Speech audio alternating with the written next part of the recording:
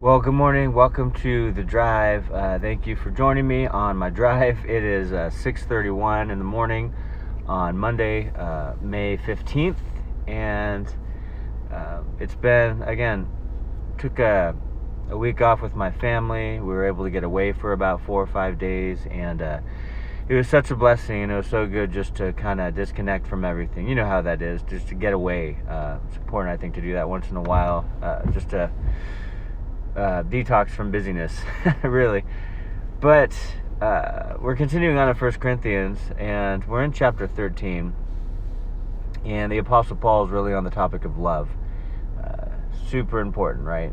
Love is so important, right? That's how people know we are followers of Jesus, by our love for one another. But in 1 Corinthians chapter 13, verse 1, he says, "Though I speak with tongues of man and of angels, but have not love, I have become sounding brass or a clanging cymbal." Now, Paul's point is pretty simple. It's pretty clear. And we touched on it last episode, but I kind of want to touch on it again because I think it's an important component of the Christian faith. Love. We can do all kinds of great things for God outwardly or with our actions, even with our words. But if there's no love there, then it's not going to have an effect. It's really, the Apostle Paul goes on to talk about how it's really essentially useless to, serve God and do all these things for Him without love. Both components are necessary, right? Jesus even alluded to this as well when He talks about, speak truth and love. Truth and love are both essential components in the Great Commission and in living our lives. Right? Truth without love is just harsh. It's mean. It can be cruel. Love without truth is obscured because if you have love but you don't give truth, people are still going to be lost. You see? And so both are important. I mean, think back to when, now we all have different testimonies. We all have different moments where people spoke to our hearts and shared with us and shared the gospel. Most of us do, right? And I just think of those people. I think of a couple in particular who really just shared Jesus with me. They shared the gospel with me. They spoke about church and about the Bible and about all these things I had no idea about, right? I had no clue. And they were informing me. They were telling me. They were, relaying truth to me. And that was great. But the component that made me listen, the thing that made me listen was that they did it in love. They didn't do it out of obligation. They weren't trying to sell me salvation, right? Some people are like, "Oh, you're selling the gospel." No. They were just sharing truth in love because they wanted me to be saved, right? They wanted me to know the Lord, to come to Him, to walk with Him, to see Him work and change my life because I was miserable. And so when they were able to share with me, when they were given that opportunity, and I had no clue which way was up, which way was down, what was evil, what was good, I really didn't think about it. Really didn't care at the time. But when a couple people in particular shared with me, and they included love, and I really could see the kindness that they reflected. I really could see the love that they had for me, right? They were sharing because they cared.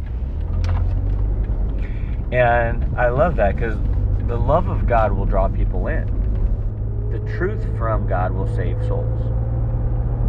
And so it's kind of like this. Like my impression of church before I went to church, before I was saved, walking with the Lord, it was, the church is judgmental. I thought like everyone, like most everyone else thought, oh, the church is judgmental. There's no love there. They just want you to follow a bunch of rules. They want you to be miserable. They want you to, not do anything that's fun. And why would I want that? Like I just go in and be judged and be hated on, and yeah, that's no place for me. That was my impression of church. Until I went to a certain church that my dad took me to, and stepmom. And man, I didn't know about the truth or anything, but what I did know was that those people were like long lost family. Those people had love, and not just love generally, but like they were kind and cared about me. and which was astounding because I'm like, what is this? Because I don't even know these people. Like, who are these people? Do I know them? Because it seems like they know me. But what that was a love of God. In and through the people, their words, their actions, everything. And I was just kind of drawn in. I was lured in, which is a good thing. God was speaking to me and working. So I was lured in, and then once I was lured in and I was on my truth quest or search journey, I took a while, right? It took about 1.5 years, 2 years to step foot in the church again. But it was the same type of church because it's a different location.